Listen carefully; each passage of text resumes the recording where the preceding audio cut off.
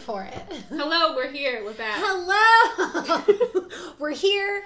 We're back. Present. We're present. Welcome, you guys, to Dark Alignment, or welcome back if you are a returning listener / viewer. There's a viewer quality to what we do here. Yes. We're a visual podcast.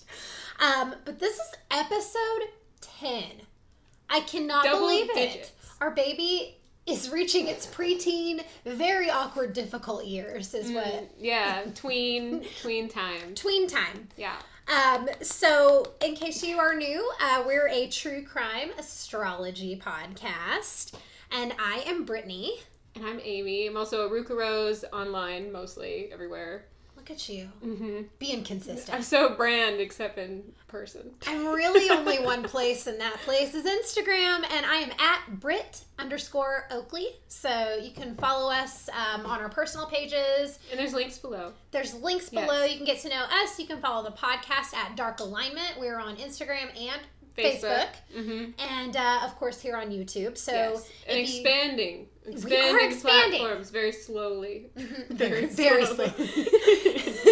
Emphasis on the slowly part. But we're trying, guys. We're trying. Yeah. So for 2020, we will be expanding to other platforms. Mm-hmm. But you can follow us, you can like us, you can subscribe. Mm-hmm. You can hit the bell. You can hit the bell so you don't miss any of our fucking cool content. The last time we were here, we were talking about Jeffrey Dahmer. Super fucked up story. So if you missed that one, prepare yourself for it and then go back and listen to it because that was quite the ride. Mm-hmm. We also talked about Jimmy Kimmel recently. We did. So we did our first rant video a while back, and we've actually had a lot of really great feedback on that. So thank you guys. And based on that feedback, we will have more rants for you. Yeah, we probably would have done more either way. I think we probably would have kept making them either way. Even if nobody wanted it, we are going to bring it to you. We're giving it to you, though.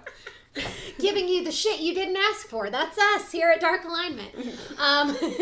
Yep. So, this is going to be our last podcast of 2019 because we are right before the new year. Yes. And I would like to announce my podcast resolution that I will be starting on this episode. So I'm getting a head start. All right. Okay, my resolution. I'm going to be citing my sources for a change. That's a good idea. I started out doing really good at it. That's a really good idea. And then I just I fell by the wayside and I have not been giving proper credit. So this episode I'm crediting all my sources, which is, I'm very proud of myself. People are going to like that. People are going to not want to sue me for being able to fucking their research. If we were really going to go above and beyond, we would cite it in the description too. Oh, that's really far. I don't know if I can do that. This might be a little too much right now. That's too much. We'll work our way there. Maybe in 2021. That's the following year's resolution. Do you have any podcast resolutions? I'm putting you on the spot. I'm going to try not to yawn. Ooh. When you're telling the stories. That would make me feel better about myself. Every time I do it, I just get tired in general. Hey, you're pregnant. It's not your fault. Right. It's a lot of it is I noticed it picked up way more when I got pregnant. But then I couldn't say it's because I was pregnant for a while either. So right. It's like, that was a hot secret for a little bit. Yeah. So. That's what I'm going to try to do. I'm going to I'll mask it as something else. Just make it look like a like a face. I'm gonna do it. I'm not gonna. Well, it's not 2020 yet. Yeah, so today, you're good. As long as I upload this tomorrow, we're good. Oh yeah, it's our New Year's Eve. So happy New Year, you guys. Happy New Year, or whatever you celebrate. Is this different in other Chinese New Year's? Other places have different. I don't know. New Year's different. Does anybody give a shit about? If you don't give a shit about New Year's, let us know because that's interesting. Hit us up and let us know about what you do. Because winter solstice is also considered like a new year kind of thing, and then there's lots of different. Tell us how you celebrate the changing of the passing of time. So episode 10, we are doing a story that. One day I was just walking around my house, and I had an epiphany, and I got chills all over my body, and I texted Amy, and I was like, I know what fucking episode we're doing. It just came to me. We are going to be covering the Columbine shootings. So I know this is a really heavy story, which is why I've kind of done my research a little bit differently for this episode to be really sensitive to this tragedy. It's been 20 years since the event, but still, it has affected a lot of people. It's affected an entire nation. It was one of those national tragedies where even people outside of the direct situation felt it. I know that I was in the 7th grade at the time, and the idea of a school shooting was like super scary. Crazy. Yeah. So I'm very sensitive to the fact that this is like an impactful story. So I guess without further ado, we'll fucking jump in. So hardcore trigger warning, y'all. This is a very, very tragic story. And for my citation, resolution, the credit goes to history.com and Wikipedia. Please donate. I actually donated while I was doing this research. Wow. So please donate to Wikipedia. Look at her above and beyond. I fucking citing and donating. And like paying back, because I do get a lot of my research from Wikipedia, at least portions of it, almost every time. I don't think I've done an episode where I didn't take at least something from Wikipedia, whether it's dates, times, locations. Like, it's a good way to like make sure you didn't miss anything. So if you utilize Wikipedia at all, like please donate, even just a few dollars. Like it really does make a difference. So Wikipedia, fucking awesome. And also we have section that I'd like to credit from I Survived. If you have never seen the show I Survived, like this is a cool thing that she did, because like this like whole compilation of notes like over this is not anything you can just like pull up and find online. It was actually one of those things where I was looking for the whole story, and I felt like I was just getting little pieces and fragments from all these different places. And then the episode of I Survived, there are 2 survivors of the Columbine shootings who each tell their personal account, and it just adds a level of insight that I could not otherwise have, and also just the emotional aspect of how this changed so many people's lives in just a matter of minutes, and it's pretty crazy. So I'm excited to bring some of that energy into the story today. So let's fucking go. Okay. Overview of the story in general. So Columbine High School is located in Littleton, Colorado. And for those of you who don't know the story, I feel like everybody does, but if you don't, there were 2 teenage boys who went on a shooting spree and then committed the act of suicide after. So at the time, it was the worst high school shooting in U.S. history. It prompted a national debate about gun control and school safety, and as well as major investigation to determine what motivated the 2 gunmen. So the 2 gunmen, Eric Harris, he was 18, and Dylan Klebold was 17. It's still one of the most infamous shootings in U.S. history, and it just kind of like there's a lot of interest around the 2 young men, who they were, and kind of how all of this escalated to them actually committing this horrific act. So one investigative journalist described Eric Harris, who was the older one, as, quote, the callously brutal mastermind, while Dylan Klebold was quoted as being a quivering depressive who journaled obsessively about love and attended the Columbine prom 3 days before the shooting. I guessed right based on their charts then. Oh shit, really? I was like, awesome. This one was the schemer, and this one was my god, you could like see that? Yeah, that was what I was hoping that that was right. Yes! I didn't double check. Because I was wondering if that would show up differently like on their charts. Oh yeah, but it does. Go ahead. Teaser for later. We're going to go into kind of a little bit of history. There wasn't a lot of historical information on either of the boys. There was a little bit more on Eric, who is like the mastermind, supposedly. So he was born April 9th, 1981, which means he's an Aries. So fire energy for sure. His dad was in the Air Force. His mom was a homemaker, and they moved around a lot. So he was like military brat until his dad retired, and then they settled down in Littleton in 1993. So they lived there for 6 years before the shooting. So he had been established there, junior high, like middle school, like all that kind of like awkward time. He lived his life there. Right. So from all accounts, he had a lot of friends, at this time. He was on the soccer team. During his freshman year, he met a girl named Tiffany. Okay. And she was in their German class, the like language course that he had, and he took her to homecoming, and he like really had a lot of feelings for her. But after the date, seemed like Tiffany was not interested in him anymore, which did not sit well with him.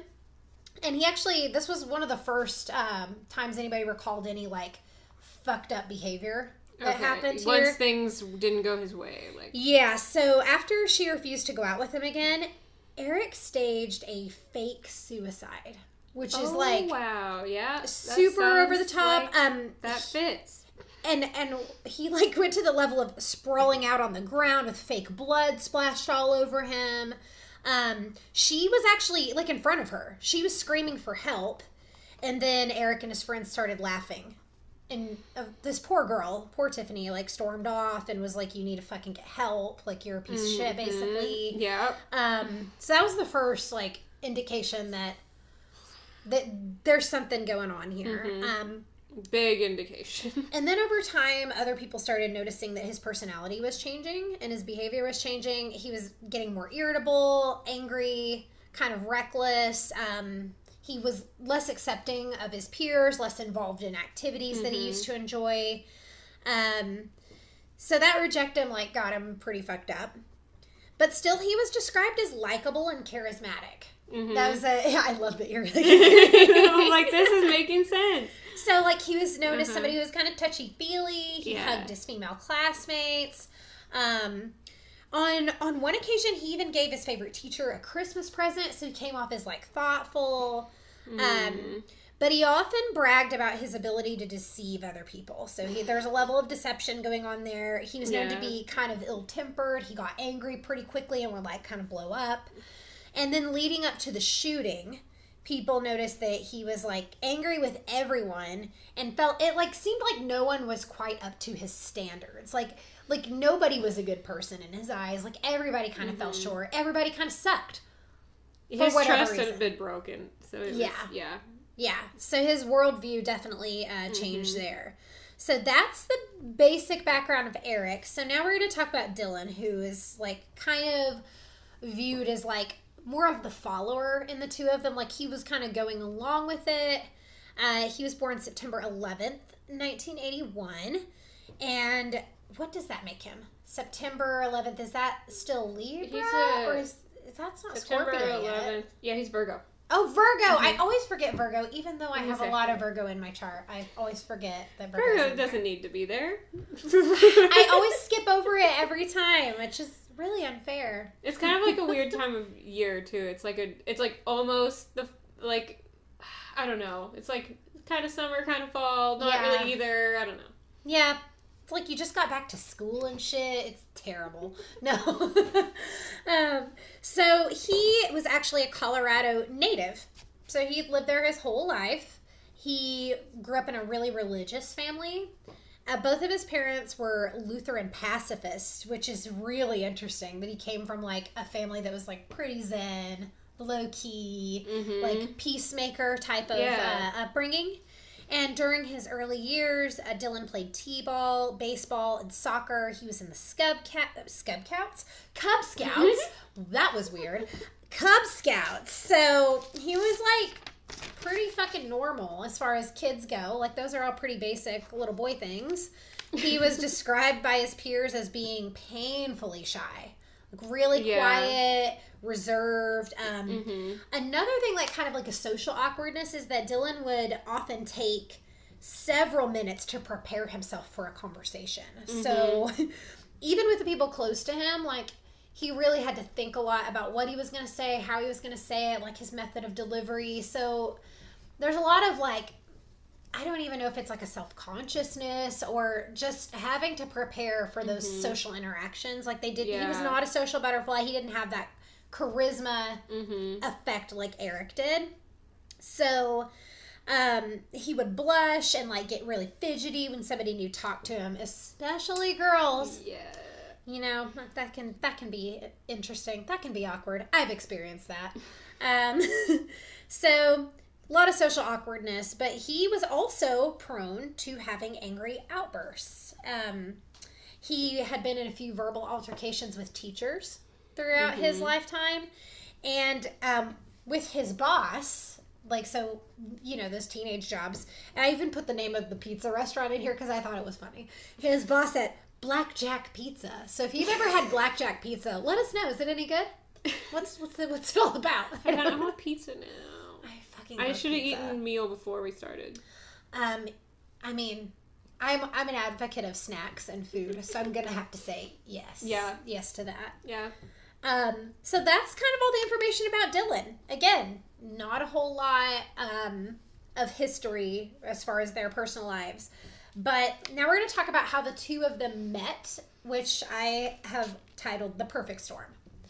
So they met in the 7th grade, which is a super pivotal time. Like, when I think back about 7th grade, like, that was one of the most monumental years of school for me. Like, 7th grade and 9th grade, those were two, like, really pivotal years for me as far as, like, my friend groups and the people around me. So I have a 7th grade story I could tell later.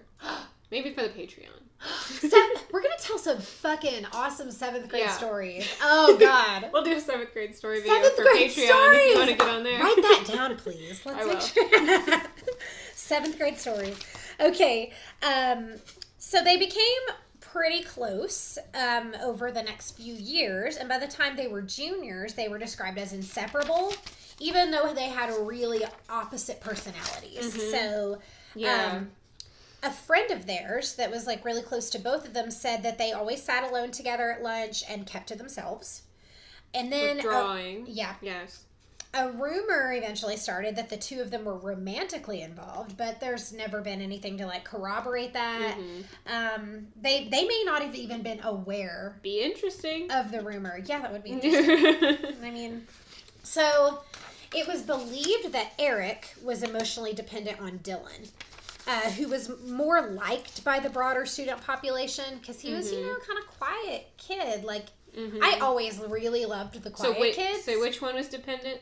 Eric. So Eric, the more charismatic, the older one, became emotionally dependent on Dylan. Yeah, who was more emotional of the two. Better at and also people really liked him more because I mean, I always loved quiet kids. I don't know what it was, but I just felt like as a non-quiet kid. I know what you mean. I'm the opposite of the quiet kid. So it was like those were the people that I was like, let me bring you into this. Oh my God. And it was just like a mission for me. It was very weird. I can see that. I always, like, wanted to befriend people who seemed to be, like, more on the outside too. Like, I always wanted to, like, bring people into like a social type environment. It's like I wanted to be a bridge for people into whatever social setting I was in. I don't know. It's always been like a weird calling of mine. That makes sense, though. I love quiet people.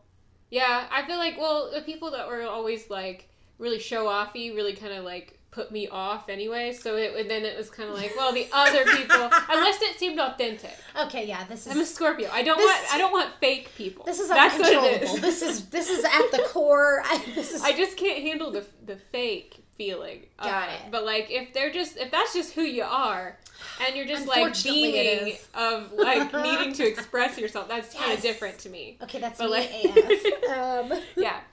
Like, I had an issue with Leos for a while, because some Leos are, like, very fakey, show-offy, and Geminis can kind of do that, too, a little bit. Yeah. But then other times, that's just, like, genuinely their light, like their essence, and, like, it can ring really differently in different people. That's interesting. I like that.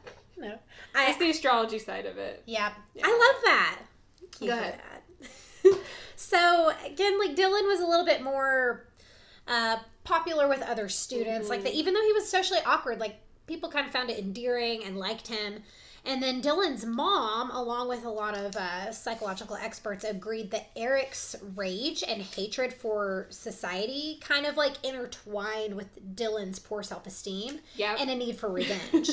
So that caused them to kind of feed off of each other and enter into what would eventually become, like, a very deep friendship. Like, I don't trust anybody but you. Right. You're my person that the one person that's up to my standards in this world. And there are a lot of differing reports. Some say Harris and Klebold were very unpopular students and that they were targets of bullying. But other reports say they weren't near the bottom of the social hierarchy, and each of them had like a lot of friends. Mm-hmm. So that's kind of like a conflicting report there. But they were known to have total opposite personalities. And Eric was really outgoing, Dillett was quiet, and they were both really intelligent and kind of geeky and spent a lot of their time like playing computer games and video games. Mm-hmm. This is a fun, interesting thing. So, a little over a year before the shooting, in January of 1998, they were both arrested for breaking into a van and stealing equipment. So, many people believe that further, like, sealed their bond. Of, right. Like, when you do something, like illegal with your friend, it's always, like, it changes the dynamic, for sure. Now we're bad bitches. Now, like... So they thought they were bad bitches together, and then later that year they started planning the massacre together. Wow. So that kind of set it all into motion, really. Mm-hmm. And another thing, like, they left behind a lot of journals and like writings that they'd done and home videos that were like foreshadowing the massacre and explaining their actions and what they hoped to achieve. And then in December of 1998, just 4 months before the shooting, the two made a hitmen for hire video for a school project, which is like super fucked up. So fun of them. So fun. Like they cussed a lot in it, which who fucking cares? But they yelled at the camera. They made violent statements. They acted out shooting and killing students in the hallways at Columbine in these videos that they made for a school project. So this was like major fucking red flags, and nobody was really taking it very seriously. Nobody believed that these two young boys were like capable of actually doing any of these things. So they were both displaying these like themes of violence in their creative writing projects. And on one of these, Eric's teacher said, quote, "Yours is a unique approach and your writing works in a gruesome way. Good details and mood setting." On his fucking graded paper. So he got some hot kudos from his teacher about like his fucking creativity skills. And just, again, no one thought they were capable of this. So now we're going to go into the shooting. Again, trigger warning. I'm going to kind of move back and forth in between like the overview of the story and then the survivor accounts, because the survivor accounts of this story are so fucking powerful. Yeah. I'm really curious to hear those. Yes. I'm really curious. So kind of be ready. I cried so much in this episode, and I'd already seen this episode as I survived, so I was able to go back to it, and even like watching it the second time, I still was like just as emotional. I had to pause it several times to like kind of have a good cry and just like feel all those feelings. And I also think that translates into my telling of the story. It does, is like the empath in me, I can really feel those deep feelings. So the morning of the shooting, they arrived at school in separate cars, and this was around 11:10 a.m. Okay. They walked into the school cafeteria first, and they placed 2 duffel bags, each containing a 20-pound propane bomb that was set to explode at 11:17. Next, they went back outside to their cars and waited for the bombs to go off. So when the bombs didn't go off, as they had expected, they went back to their backup plan. So the shooting spree was actually not their original plan. Yeah. Then at 11:19 a.m., so just, a few minutes later, they approached the school dressed in trench coats and started shooting students outside. Ooh. And at this point, they moved inside of the school, where they shot several students in the library. And this is where I'm going to go to... I already have chills. Time to go to the survivor story, because both of these students were in the library that day. Okay. So we're going to talk about Craig and Crystal, and each of them shared their story. I'm going to start with Crystal. Her section of it isn't quite as heavy as Craig's. Yeah. His is really intense. So Crystal remembers that there were teachers running down the hall and screaming that everyone should hide because there were students shooting. She was under a desk in the library, and she was like kind of towards the middle of the room. So like not on the outside, she was kind of like tucked away in the middle. Yeah. She said that the 2 boys announced that everyone was about to die, And that's when they started detonating bombs in the library. So that was their first, like, big move in there. They had already shot a few students at this point. One of the bombs actually exploded near Crystal. And she said at that point, like, the fire alarm started going off. So this has me, like, I'm imagining, like, the flashes. And I'm imagining, like, the loud fire alarms. Like, you know what that sounds like. Yeah. How scary and loud. And, like, the flashing of those and all the chaos. So, she talks about, like, feeling the shrapnel hit her leg from those bombs exploding. Wow. So this is, like, complete chaos. We're going to jump over now to Craig. So as this was all going on, Craig was already in the library.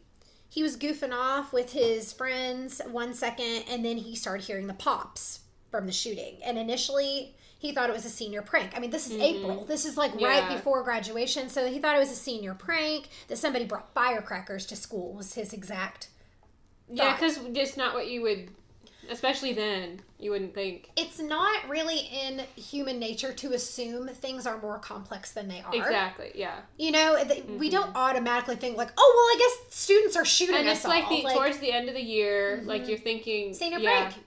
That's all he thought. Yeah. So, everyone was really panicked, and 2 students were already dead at this point. So, Craig gets under, like, these table-type desks. I saw, like, pictures of what they looked like. Yeah. So, it was like those long tables that, like, are a desk, too. So, there's a divider underneath the table on each side. Yeah. So, they're getting underneath there, and he is under there with his 2 best friends, Matt and Isaiah. And that's when they realized what was going on and that they were in actual danger. And Craig says it, like, kind of took a minute for it to all sink in. But when Eric and Dylan entered the library, all of that, like, possibility of it being a prank just was shattered in, like, an instant. So they opened fire in there, and Craig said he was afraid for his life. They were going around shooting students in the head execution style, and they seemed to really be enjoying it.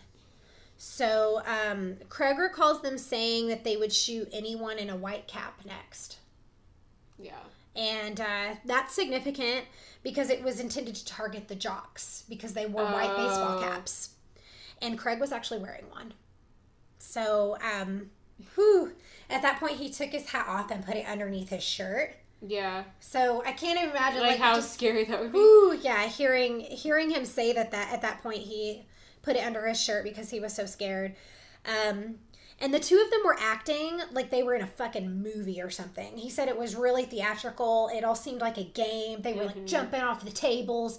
And one of the things that really stuck out to me, I'm assuming that this was Eric who did this, but the 2 survivors, neither of them named which person did what. They kept saying they and them as, like, the pronoun, and they never said, like, Eric did this, Dylan did this. So that's kind of, like, left up to interpretation. But this next part sounds more to me like Eric. I have no way of confirming that. But one of them jumped off the table, said peekaboo, and shot a kid in the face at that point. So they were like, it's super fucked up. They're, like, having a party, and then the next, his friend Isaiah was targeted. So his best friend that's right next to him was targeted because he was African American, and of course they used racial slurs. And you gotta sound tough when you're performing a shooting. And as Eric and Dylan approached him, Isaiah's last words were,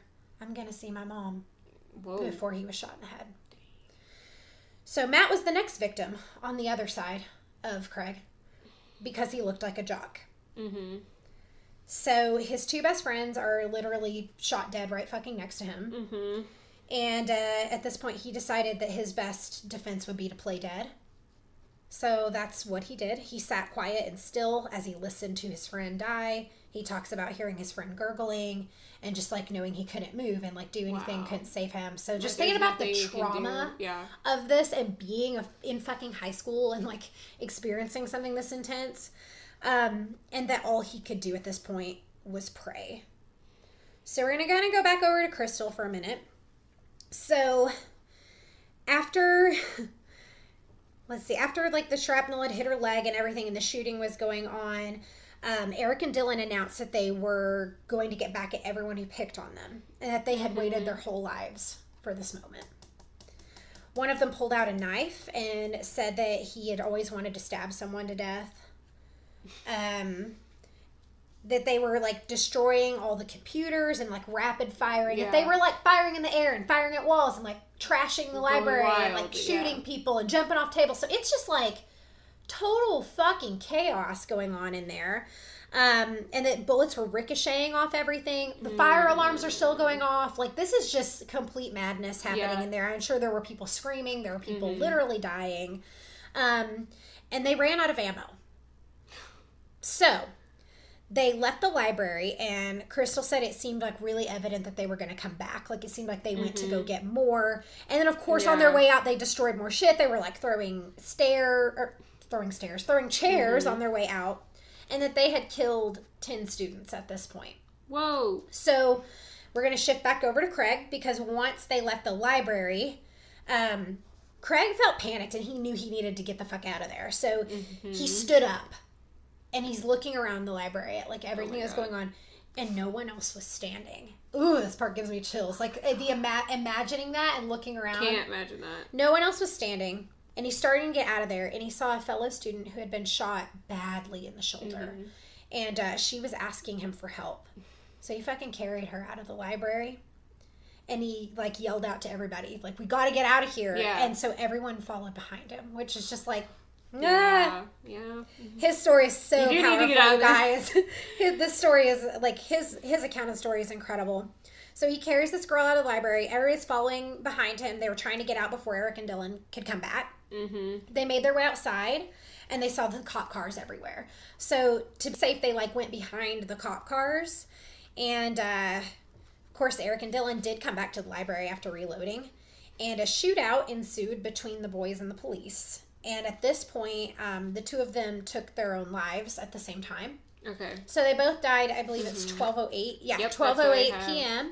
So this whole ordeal, if you think about everything that just happened, this is like 30 minutes of total fucking chaos. Like, just thinking about, like, your whole world shattering in that amount of time. And it must have seemed like hours. Yeah. Like, to be in that library and to be in that situation. Because the shooting started at what time? Do you have a time? They started at 11:19. Okay. Because that was when the bombs didn't go off and they entered the school and just started, like, rapid firing. So, just crazy. After they took their own lives, like, the students were all on the lawn taking care of each other. So they were trying to stop the bleeding of other students. Like, people were taking off their shirts and using it as, like, a tourniquet and, like, trying to help each other until help got there, because it was just so fucking bad. And just when you think it couldn't get worse for Craig, it does, because his sister Rachel is unaccounted for as students are evacuating the building. Oh, wow. An entire day went by before the family could confirm that his sister was killed. She was actually the first victim. Whoa. So Craig talks about how he carried around a lot of hatred for many years. It took a long time to find forgiveness. But now he says that he is living his life to the fullest in Rachel's honor. So that day was fucking insane. And those are the survivor accounts of the story. So now we're going to kind of shift back into just like how this was investigated. Okay. So we're looking at, Dylan and Eric chose their victims kind of randomly, like overall. It was random, but also targeted. Like, they didn't pick out a list of names and seek out certain students. They were like, let's fucking kill the jocks because it's symbolic of all the jocks that made fun of us or whatever. It's more general than, like... Yes. Yeah. And originally, they wanted to kill hundreds of people. They just wanted to set off bombs and just fucking kill people. Like, it was more about, like, doing revenge the whole... on the institution Yes.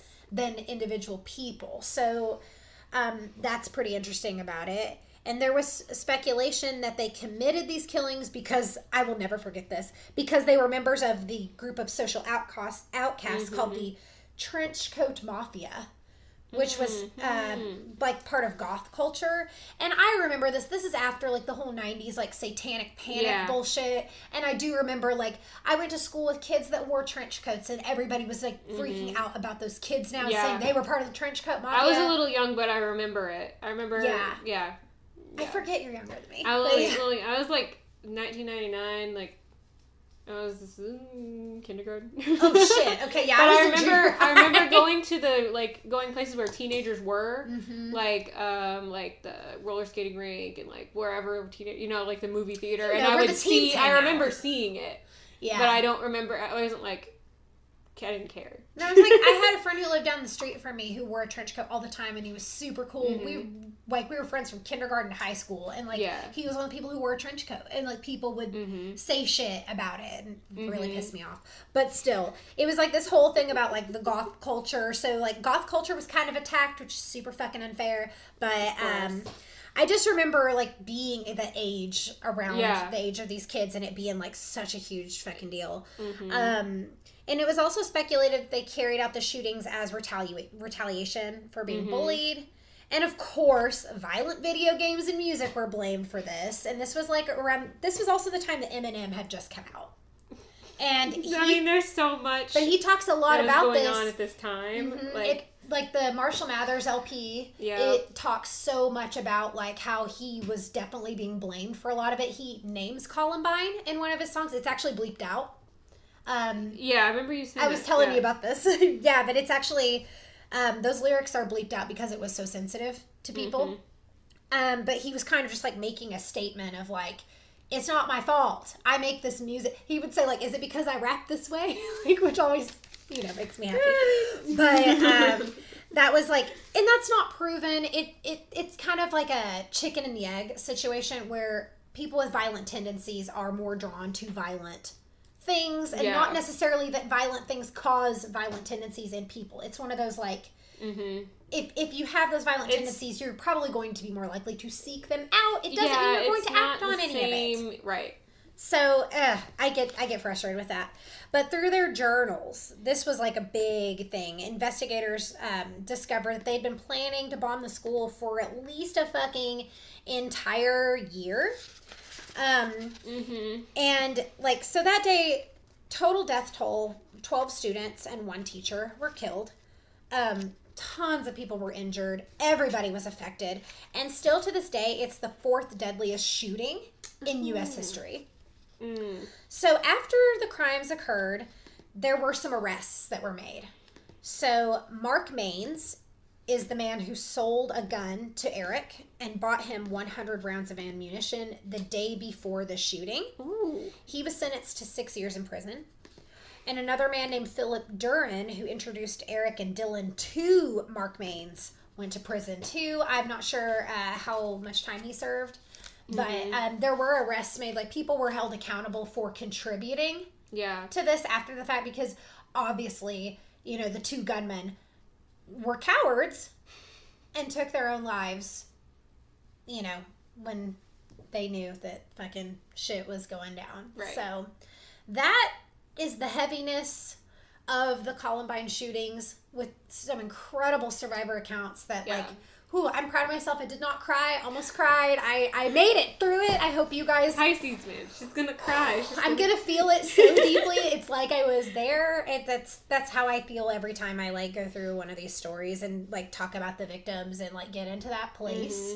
I think it's important to kind of speak from that place, because again, when we cover these stories, we totally understand how much it affects people, how much this particular story, even if you didn't live in Colorado, you could have lived in South Carolina, you could have lived in New York. If you were a person old enough to understand what this was at the time, you remember it, you were affected by it.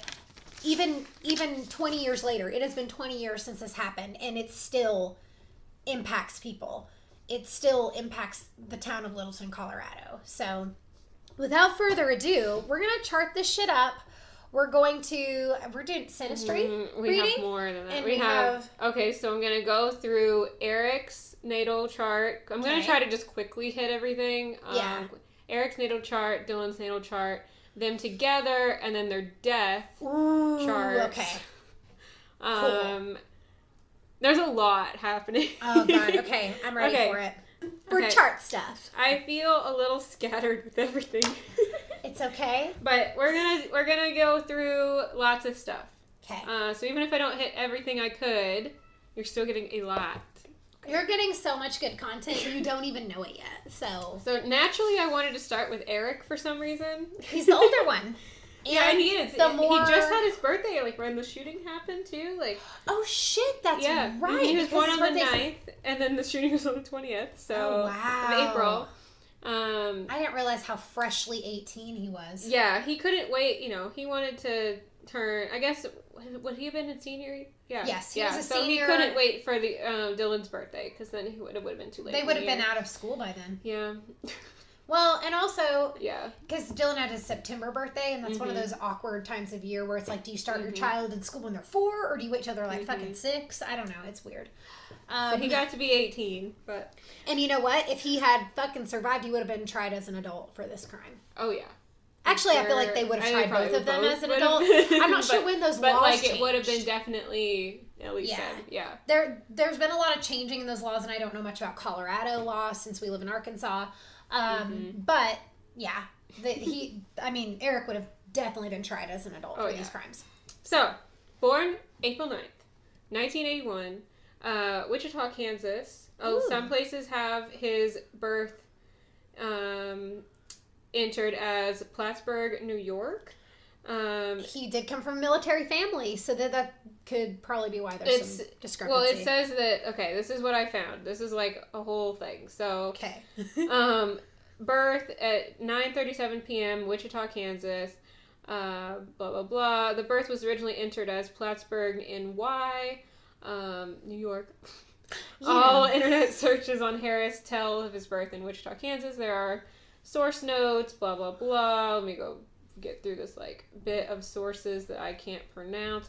And if we can't pronounce it, we're not going to cite it. It's just boring. Okay, so then that's the exception to my resolution. If I can't actually pronounce what I'm fucking quoting from, then I'm not going to try.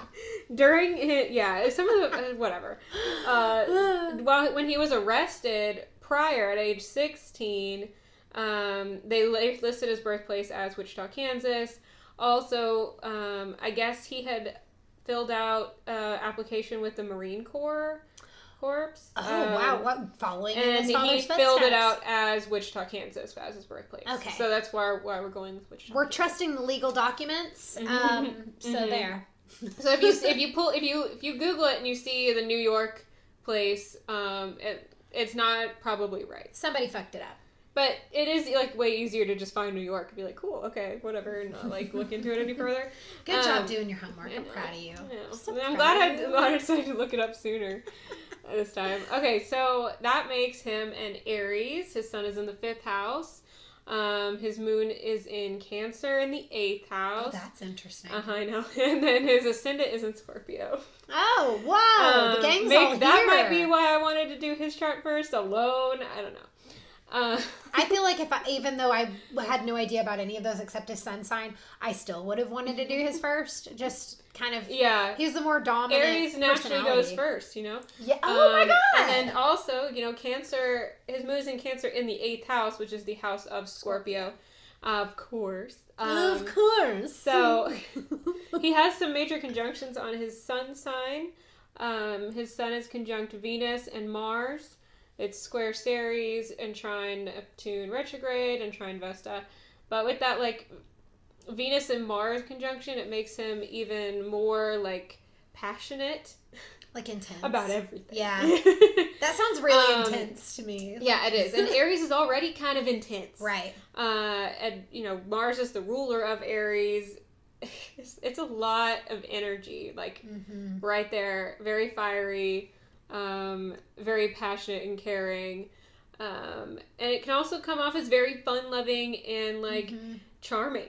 When you have Venus, a Venus conjunction like that, people are drawn to it. They think it's nice a lot of times.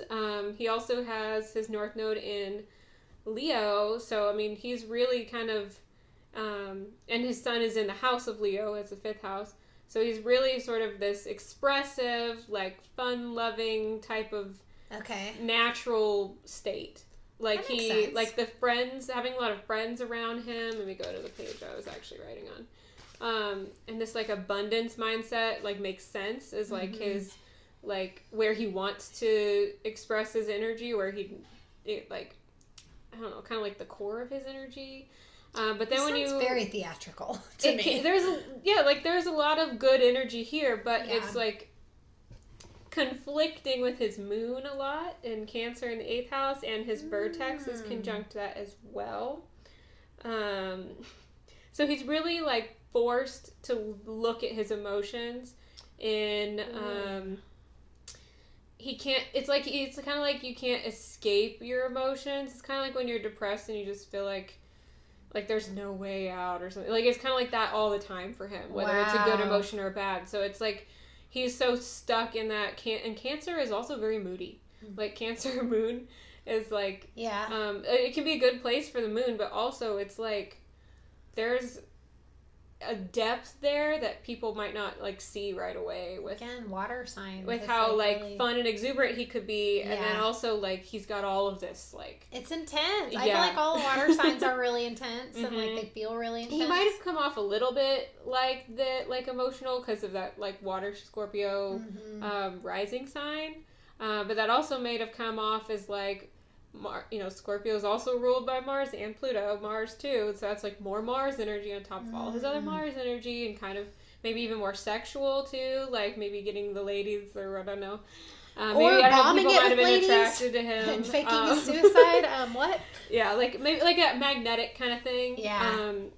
But people might have picked up a little bit on like the emotional depth, but like a lot of people are surprised by Cancer moons because it's like their sun sign and their rising might come off so different and make them seem like so like easygoing or so whatever. Like they can hide their emotions a little easier because it's like it's only in their internal self. Like it's only like it's really a lot depthier than it comes off a lot of times. That probably plays into like the deception he talked about. Like I can deceive people and because he's got I can so hide much else going on. There's some internal shit. Yeah. So he's definitely got the internal shit. Internal. Like a lot of times when I talk to people, when I pull up their charts and they have like a moon in Cancer, I'm like, oh, you're a lot more emotional than like people think, and they're always like, yeah. Wow. Can't relate. They're kind of like scared a little. They get like a little scared, like, oh, I didn't. I'm surface emotion, and I. We are air moons. It's different. Yeah, that's very true. It's different. So anyway, his moon is inescapable. It's very intense. Like it's a lot. Okay, it's also squared by some really interesting placements. It's got Jupiter retrograde square, Saturn retrograde square. That's a lot of stress on your moon. Actually, I think they both have Saturn square to their moon, or is that something else? I looked at so many charts for them. Oh my god. No, it's not the same. But I'll get to that. You looked at 4 charts in total for them. No, more than that. Because I looked at each natal, and then I looked at theirs together, and then I looked at each of their deaths on their charts. So it's 5.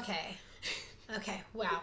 That's intense. Okay. That's a lot. Okay. Yeah. Okay. So anyway, he's got those 2 squares, which can be a lot of stress, like a ton of stress on the moon, like a ton of stress emotionally, like a lot of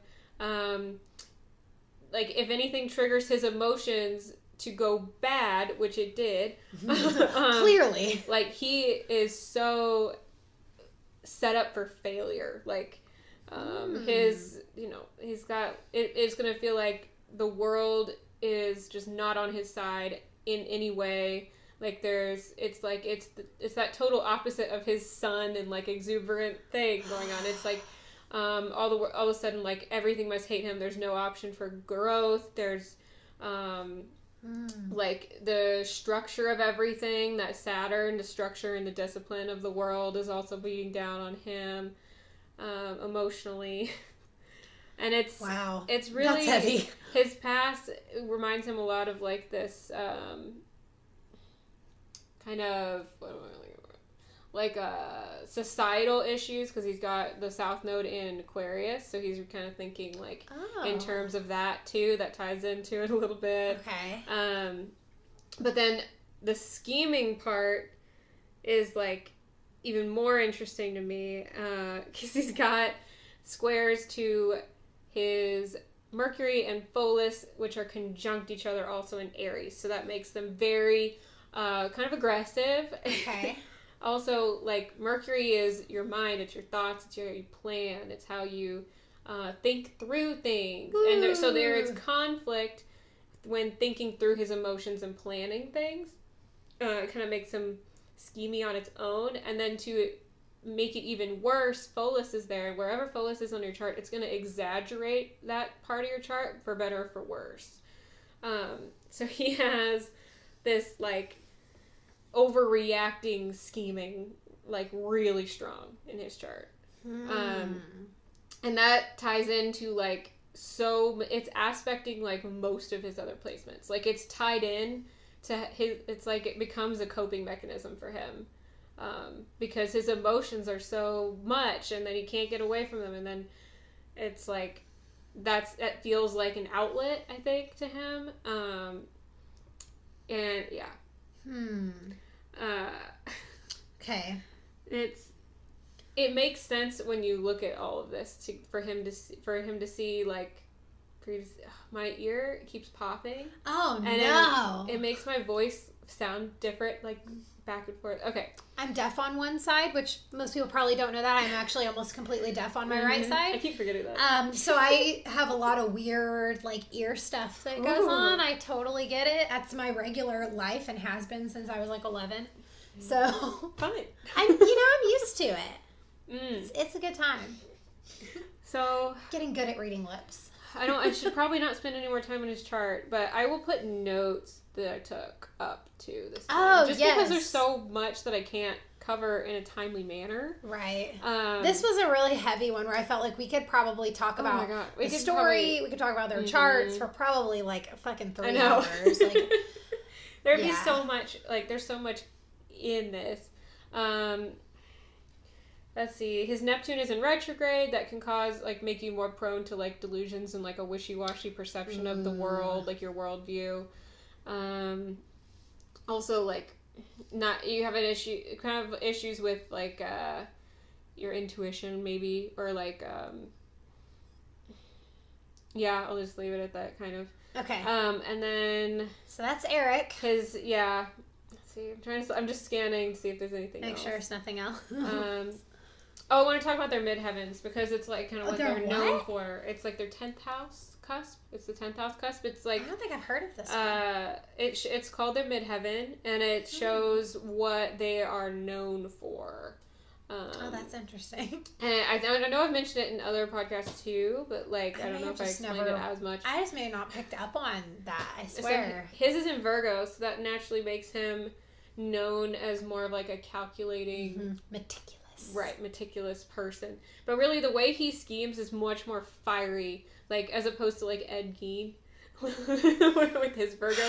We did an episode on him, too, so check it out. Ed Gein, I believe, he's episode 8, and holy shit. Yeah, he's a Virgo, and his scheming is so much more, like... It's tactical. His was, like, so very... But Eric's is more, like...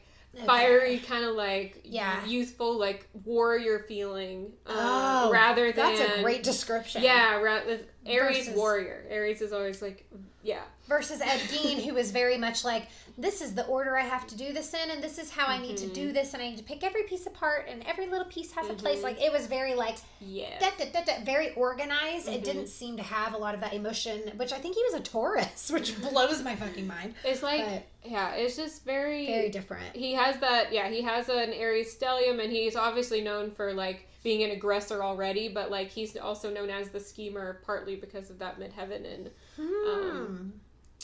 Virgo, but I honestly think he also was, in general, the schemer with that, like, Mercury and Pholus situation. Okay. And his North Node being in Leo really pushes him to express all of this that's going on. So he's, with his vertex and his North Node, I mean, it was kind of just like, I don't know, like there wasn't, it probably didn't feel like there was another path for him to take. Wow. Being in his head, probably didn't feel like there was another option. Clearly, this seemed like the only way out. And I could see why he probably would have been good in, like, the Marines, like, generally. He probably would have had issues with the structure of it. And authority, the authority would have been an issue for sure. But the like active, like thoughtful, like planning and like executing and like that would have been good, but I don't think it would have been like a perfect fit. He was really intended to go to war. Maybe he would have been great in Vietnam. I don't know. Terrible. Yeah, he would have been better at the war part than the actual training, like active or listening to anyone part. Okay, so then Dylan. I got Dylan's chart now. Oh, so Dylan is September 11th, which is interesting to know. Oh my gosh, I didn't even think about the caveat to September 11th. Holy shit, that didn't stick out to me at all. 1981. Okay. And he was also born at 9:11 a.m. Are you serious? What the heck? Isn't that crazy? That is crazy. Yeah. And that makes him a Virgo. His sun is in the 11th house. Virgo's not the 9th sign, unfortunately. Wow. Okay. Anyway, so he's sun in Virgo. He has a conjunction as well on his sun, which is Ceres, and that's automatically going to make him come off a little more nurturing and a little more. Virgo's also generally kind of nurturing. Like they want to serve. They want to feel like they're needed. They want to feel like they're taking care of things. Like productive, and they can be tedious, but it also is like more caring kind of placement. A little bit more intuitive, like earthly intuitive, a little calmer, definitely calmer than like an Aries energy. Yeah. And then his moon is in Aquarius in the 4th house. Having a 4th house moon is also going to make him more like kind of calm, homey, like wanting to. It's not that exuberant, like, I've said exuberant a bunch of times, but, like, a Leo, Aries, like, get yourself out there energy, like Eric had. It's a little more reserved. It's definitely more reserved. Okay. Which, that's what everybody said about him, so that totally makes sense. Yeah, and his moon also has some issues. It's square Chiron and his vertex, so that also shows that, like, where he was pushed in life, like, it kind of, he had more reservations, maybe a little bit more reservations about it. But there's plenty that obviously that was not enough to keep him from doing what happened here. They definitely kind of needed each other to make this happen. I can't wait for the Synastry chart, because that was like my whole thought of this whole thing with their opposite personalities. Like it's almost like they fit together like a puzzle piece to make like the Ken and Barbie killers. They fit just perfectly. That's episode 6 also, if you want to hear about Paul Bernardo and Carla Homolka. That's a fucked up Canada story. That and the Gypsy Rose are probably my favorite Synastry readings so far. Oh yeah. But this one's really good too, so I don't know. Okay, so then we have,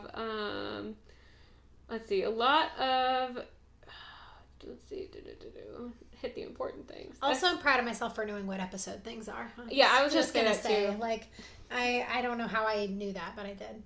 So his ascendant, you want to know his rising is in Libra.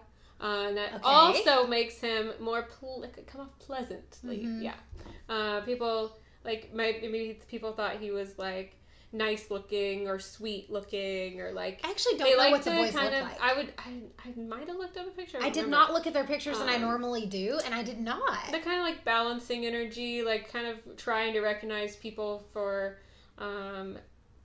like, who they are, as well as himself, and recognizing that people are different and balancing it, blah, blah, blah, blah, blah. That kind of thing is really a Libra thing, so he's...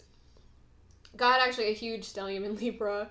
They have a ton of similar placements because they're only born like 5 months apart. So like a lot of those generational planets didn't make it that far around. So there's already like a really like strong foundation for anyone who's close to you in age, like close to your birthday. Right. So anyway, he has this really like caring essence, but then it's like there's just this cloud over him, like he's got Neptune squares, and he's got like, and that's more of like that kind of ethereal conflict and like intuitive issues, worldview issues, like, and that's really like keeping him from feeling like he can be his full self. And then he could have gone like in a healing kind of route, I think, if he had not committed suicide, because he has some good placements to Chiron, but then also the Chiron is very heavy as well. Like if he had lived longer and been able to pull himself out, he really could have been like, I could maybe see him as like helpful to other people. Basically, like he's someone who could have been rehabilitated. I think had he lived, faced what he had done, served. I mean, he would have served a life sentence. Let's be honest. But maybe he could have like done counseling in prison, or could have, like talked to kids at risk. He would have been able to connect with others, and like probably I feel like he had more of a potential for like being helpful in some way. Where Eric, I feel like he probably would have been someone that people had to manage the rest of his life. Or, like, really, like, he needed to be taken care of, and he needed stability to feel like he, like balanced. Like anything that would, like, any kind of emotional challenge in his life would have thrown him off. He probably would have been a real fucking problem in prison. He might have been. He probably would have been, like, a pain in the ass. Like, if... Like, not to, like, presume, but, like, if you were going to put, like, psychological kind of, like, things on this, like, like his, Dylan's chart looks more, like, depressive, and then Eric's looks more, like, manic. Yeah. In some way. Like, maybe borderline or whatever. Like, there's endless things so you could look into, but Dylan's is definitely more, like, upset. His Chiron is square his moon, like I said, too, and he can't escape his Chiron with his vertex conjunct his Chiron in retrograde. It's more of a reflective inner trauma. Then Eric's, it's like, he's probably more, I think Eric's probably more like brooding, and then Dylan is more, I need another word for reflective. I mean, it just seems like, again, like this huge internal conflict. Like, he's dealing with something inside of himself that he can't express, whereas, like, Eric was very outward, very expressive, and that maybe he, like, kind of turns it inward, which I can relate to that. Like, I express outwardly and inwardly, but, he needs to either get angry or have someone else to do that with, to, like, push him to be expressive, because he does have his North Node in Leo conjunct Mars. I have mine conjunct Mars, but his being in Leo makes it expressive when he does get triggered in that, like, fiery place. And there were a few accounts he needed that fire from Eric, like, literally. With Eric's fire stellium, like, he really needed that fire to, like, make something active, to, like, escalate it, to like, escalate it, to be. Well, and also another thing that just made me think of this is where, like, because Dylan had some of that nurturing, a lot of nurturing aspects in his chart, and that's what he Eric was needed, the emotional crutch for Eric, and so it's like it is like the two of them. Like, Eric was kind of his outer voice, and he was kind of like Dylan was kind of his, like, inner nurturer, like this little yin and yang thing. God, it is really fascinating. And then if, like, literally, if you look at their charts, you know, Eric has the Aries stellium, and then Dylan has this Libra stellium, and that is the identity and the shadow of the chart. They're opposite. Wow. They both have Venus oppositions. I'll just go ahead and I know, I was like, we're already moving into Synastry, so let's go. They also both have very interesting Lilith placements, which I think I can talk about in the death part here in a second. Okay. So yeah, they literally, like, if you put their charts on top of each other, it kind of looks like a balancing a little bit of energy, because they both have this Aries, the self, the identity, the, like, the initiation kind of feeling, and then Dylan has this more, like, looking towards others, like, trying to see his reflection in others, and trying to balance, and blah, blah, blah, blah, like, be pleasant, and, it sounds like that probably plays into, like, the social but also the anxiety shadow is also, like, what you reject in yourself. So it's like this whole thing where they really are balance each other out. Wow.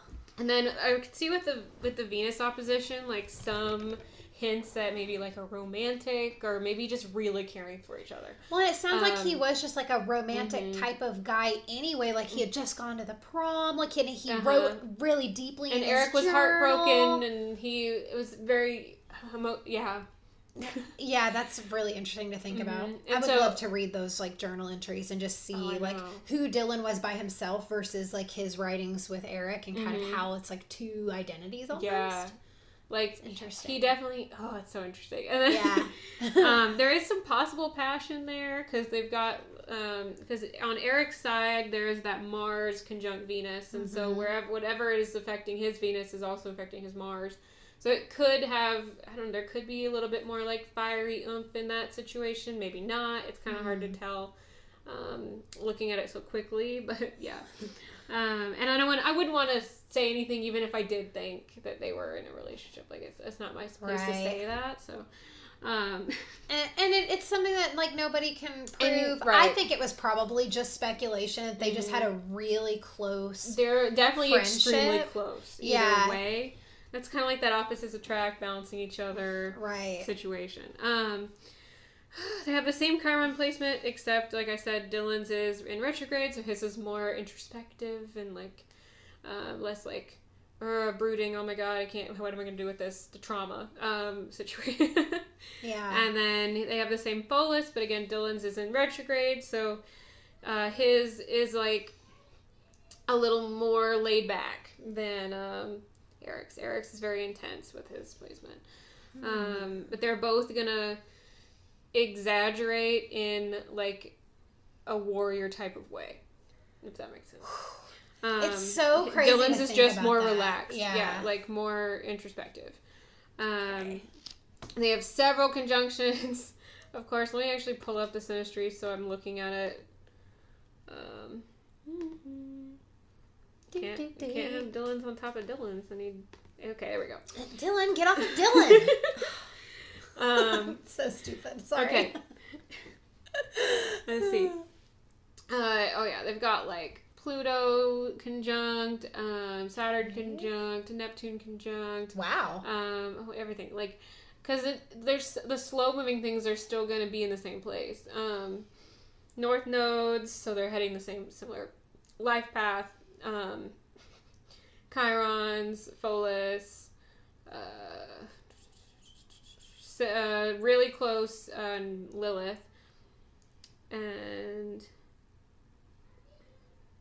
I'm probably missing Juno. I'm probably missing more, but the point is there is a lot, but they still balance each other out. Like, Eric is literally his top 3 things, like fire, water, water. Dylan is earth, air, air. Wow. And they definitely care about each other. I think that's probably the most I can get there. And then we'll do the death chart.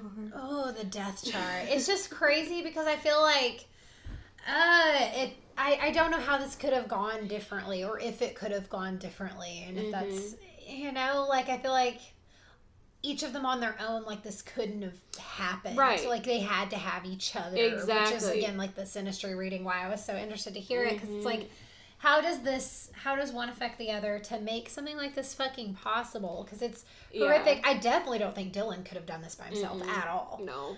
And Eric, I don't know. He's one that, like, maybe, depending on he would be more likely, but he also... He probably would have, like, done something later in his life. I think maybe something else, like a domestic violence situation, or I don't know. Yeah, I could just I think see this is Dylan's Mars is also conjunct Eric's North Node, so that gave him a little bit more like firepower, even though he had a ton of it. And then Eric's Chiron is square like, let's see, Dylan's Moon. I'm already losing track of myself here. I've got a different chart pulled up in my notes. Going on.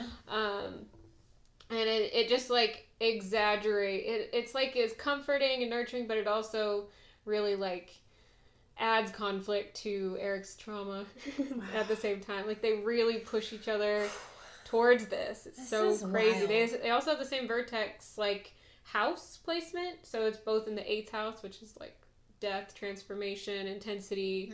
So they kind of get the feeling of like, well, we're both being like thrown into like this area of life, like, wow.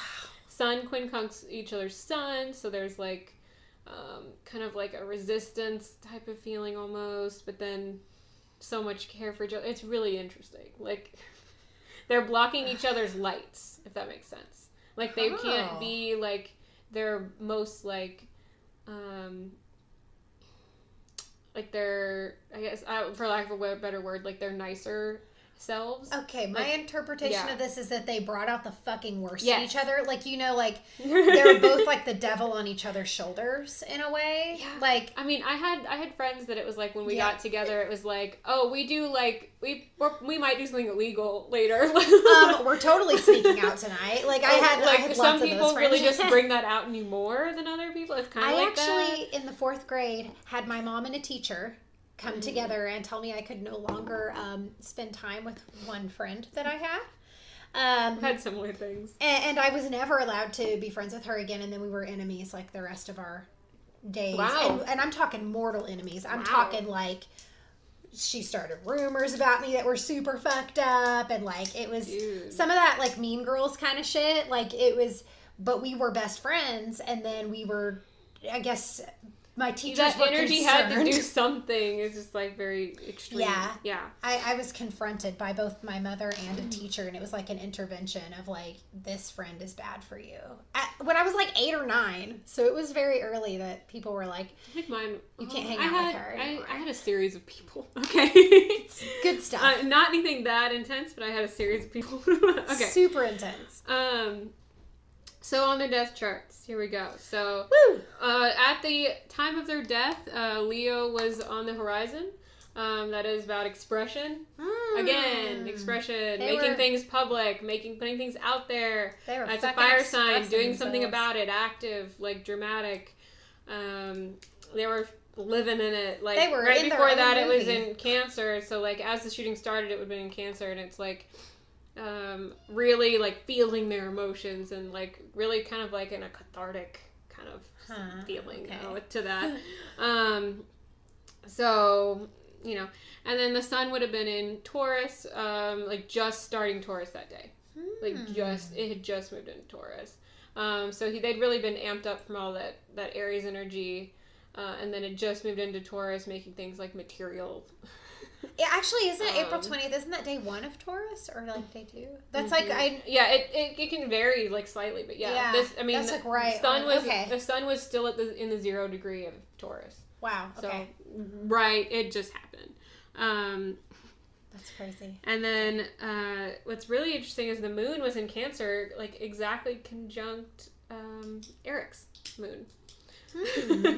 So on Eric's chart, in the 8th house, which is again about death and transformation and Scorpio and intensity and blah blah blah blah, you have his moon living there with his vertex, which is struggling for him, and the moon had come right there the day of the shooting as well, right on top of there, so that when you have a lunar return, it intensifies your emotions even more. Sometimes it can be for good, sometimes it can be bad. It kind of really depends on what else is going on, but like he has a lot of stress on his moon already, so he's, you know, lots of problems there. It's also where his vertex is, so he felt like he probably really couldn't escape it that day. It was like something he was really living in. And the rising in Leo was let's see. Yeah, so it was in Cancer and Leo. Cancer during when the shooting started, which is also his 8th house, so it's like more focus on it. Whenever something is coming up on the horizon, like transitly, it kind of just like makes you face that in your chart, and it's something that happens. You know, it goes all the way around the circle every day. So it's kind of like it'd be really hard to do like a personalized reading. Like in my transits, I never did like that specific because it would be like changing by the minute, you know. Wow. Okay. So like you could look at like, okay, well, if you had an event at a certain time, you could say like, well, on the horizon this is happening, so you're gonna be like facing this, if that makes sense. That's super interesting. Yeah, that's part of how that would work. In his first house, what he was also would be facing, Lilith came in to his first house, so that is empowerment, and that also is involved with his moon and his vertex and his scheming and things like that. He also had Lilith and interplaying, whatever. Chiron was in his first house. He was thinking about his traumas and how to empower himself. And Uranus was there, really making it, like, really stirring things up. Like, Uranus is kind of like a spontaneous, really kind of, like, lightning, electric kind of energy. He was, like, high on his own trauma and action on it. That definitely was in the forefront, like, from the survivor accounts, because none of that information was just available in researching the actual shooting. I'm sure. But just, like, the details of how they were behaving at the time, they were clearly, like, living their fucking best life during that. Crazy. They weren't timid about it. Like, no, they wanted it to be. He had Pluto there as well, and Juno, and his vertex, and the vertex that was on the horizon was there too. So it's, like, pushing him to express it. It's pushing him to stay committed to his plan. It's pushing him to do this Pluto transformative thing that like, Pluto goes through your houses and, like, just, like, kills anything that's not serving you, and, like, makes you transform that in your life at that point. So, like, if you have it in your first house, he is really focusing on, like, this, like, death, change, like, I have to do something to, like, change my situation and my identity and how I feel, and oh my god, so he had a lot going on. And then with Dylan, on their death time, I'm, like, super interested in Dylan's because of just kind of. Eric also had Vesta conjunct the North Node. They both would have had Vesta conjunct their North Nodes. That makes them really devoted to what they were about to do. Okay. So it was quite the fucking production, that's for sure. For Dylan, in his 8th house, Venus was transiting, so he was more like, he cared a lot about what they were doing, and so he was probably even caring a lot about Eric during this time, and caring about everything, like, being upset about his traumas, and, like, and all of that was working really well with everything that was going through his first house at the time, which was a lot more things. He had Mars in retrograde conjunct his Juno, so that's, like, he really cares, and he's really motivated to stick to this plan, like, whatever plans he has at the time, or anyone who's committed to. It's really, Juno is, like, marriage and commitment, so his Juno was getting triggered as well as Eric's, and then he has Pholus RX going through, conjuncting his Venus and Pluto. And like I said, again, Pholus exaggerates and makes you really, like, act on, like, exaggerates whatever is going on in that spot of your chart. So again, that Pluto energy of, like, transforming your identity and making everything, like different at any cost. Very grandiose type of. It's the whole Pluto's thing extreme. Was, that's always an extreme placement on your chart, and so with Venus there too, he really cared again. There's very, like, a lot of care with this, and it's like, and Venus can be a bitch. I know I've said that before. Like, if Venus feels wronged, he's got a lot of Venus going on for him during their death and shooting time. It's like, Venus was ready for revenge, and everything else really made that possible. Oh God! And that is all I think I have that I will talk about on this episode. Super fucking intense. I think that is the most intense Synastry chart that we've looked at. I don't know. It's up there with, like, Gypsy Rose and Dee Dee Blanchard, but. Holy shit. I'm almost happy not to look at it for a while. This whole story is really intense. Like I said, I had a poll to fucking do this story, where there was something, it just came to me organically, and I just knew that we were supposed to do it. Like, because I had this has been, like, a really cool thing to look at, and we'll post more notes. Yeah. We'll post all the stuff we've got, and I think we should, like, have pictures of the boys because I don't know what I can't. I'll put it up in my somewhere. Mind what they look like. So Instagram, we'll probably Instagram. Oh, for sure on Instagram. Facebook I have all of our people on Instagram and like their sun, moon, and risings. If you ever just want to browse. Yeah, it's actually because it's really interesting.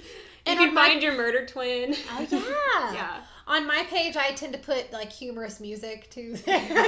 Music, I think that I'm hilarious, and I put very stupid. She finds just the right song. For some reason, my Instagram still isn't letting me use the music button.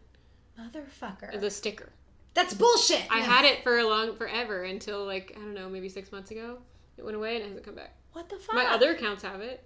I mean, I put music on all this bullshit on mine, and then I tag Dark Alignment, and then Dark Alignment can go, here it is, again. So I'm in charge of the music. How about that? Okay. All right, you guys. We did it. That is the Columbine shootings. Thank you guys for like making it through that with us, and just for showing up and for being here. We really appreciate all of your support. We wouldn't be doing this if you guys weren't like into it. If nobody was into it. It's so cool. I say this every time. We'd probably just be texting each other like, ooh, this, and this. And that's what we did before this happened. We would just text each other. Yeah. But seriously, like, we appreciate y'all more than we can even tell you. Like, it's the coolest thing to have people, like, on board that are into something that we think is fucking cool. Yes.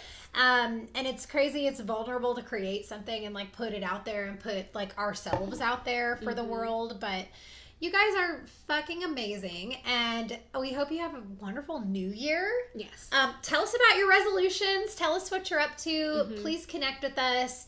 Again, like us, subscribe, follow us on Instagram, join our Patreon for some cool fucking bonus content. We're going to have some more rants and cool shit coming. And yeah, you guys, so we hope that you stay awesome and continue to love yourselves. And we'll see you in 2020.